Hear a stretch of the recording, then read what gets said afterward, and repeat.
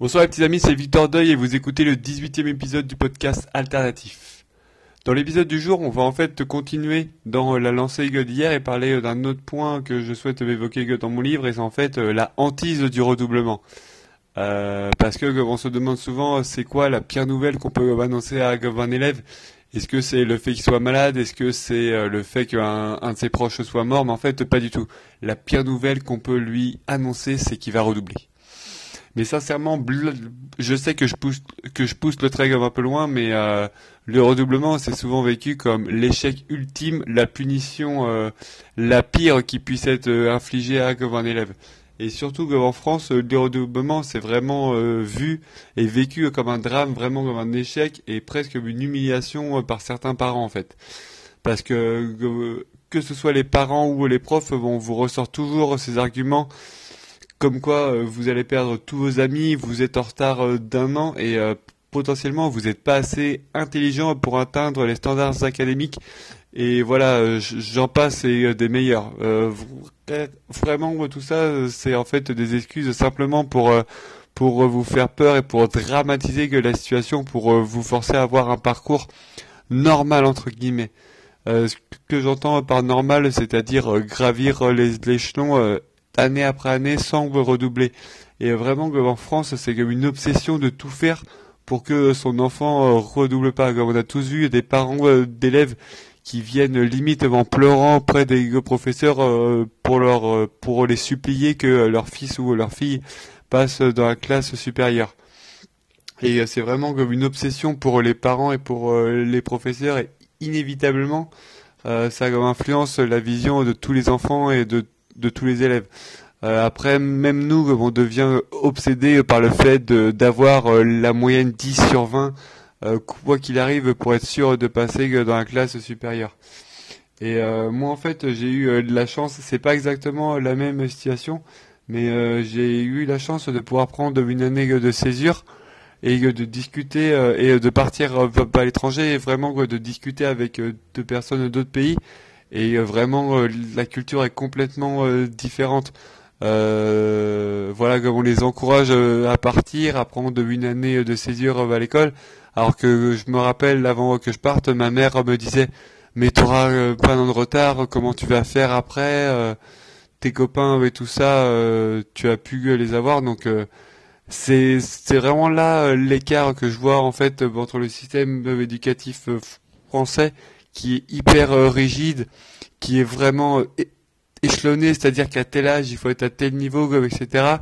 Et que la façon dont d'autres pays, voilà, conduisent leur système éducatif et encouragent leurs jeunes et leur jeunesse en fait à partir à l'étranger ou à avoir d'autres expériences. Et c'est pour ça que je me suis rendu compte en fait que le redoublement pouvait servir à l'élève d'opportunité pour soit développer des projets extrascolaires ou soit réfléchir vraiment à son avenir.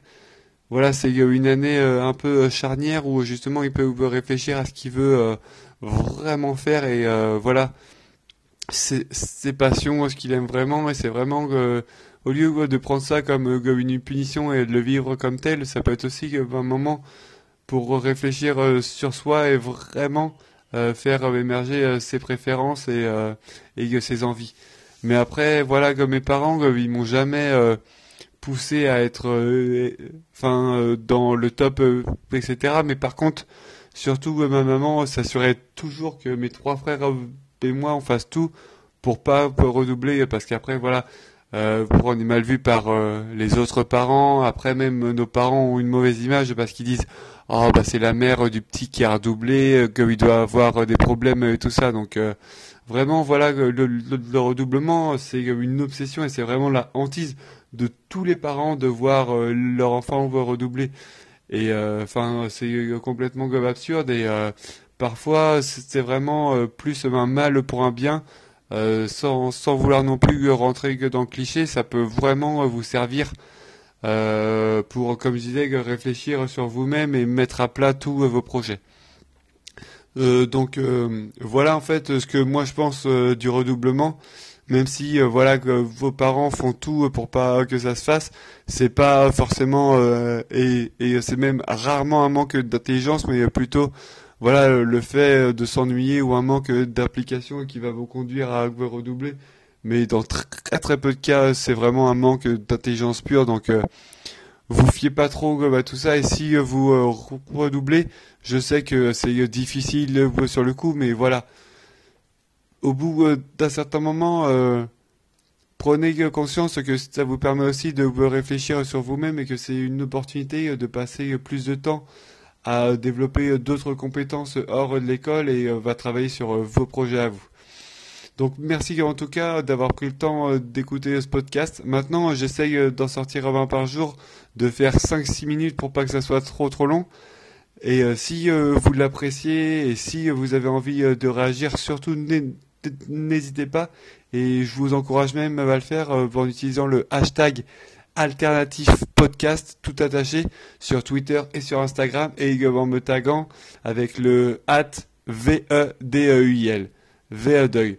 Donc voilà, merci encore d'avoir pris le temps d'écouter ce podcast et je vous retrouve donc dès demain pour un nouvel épisode. Merci à tous, gros bisous et au revoir.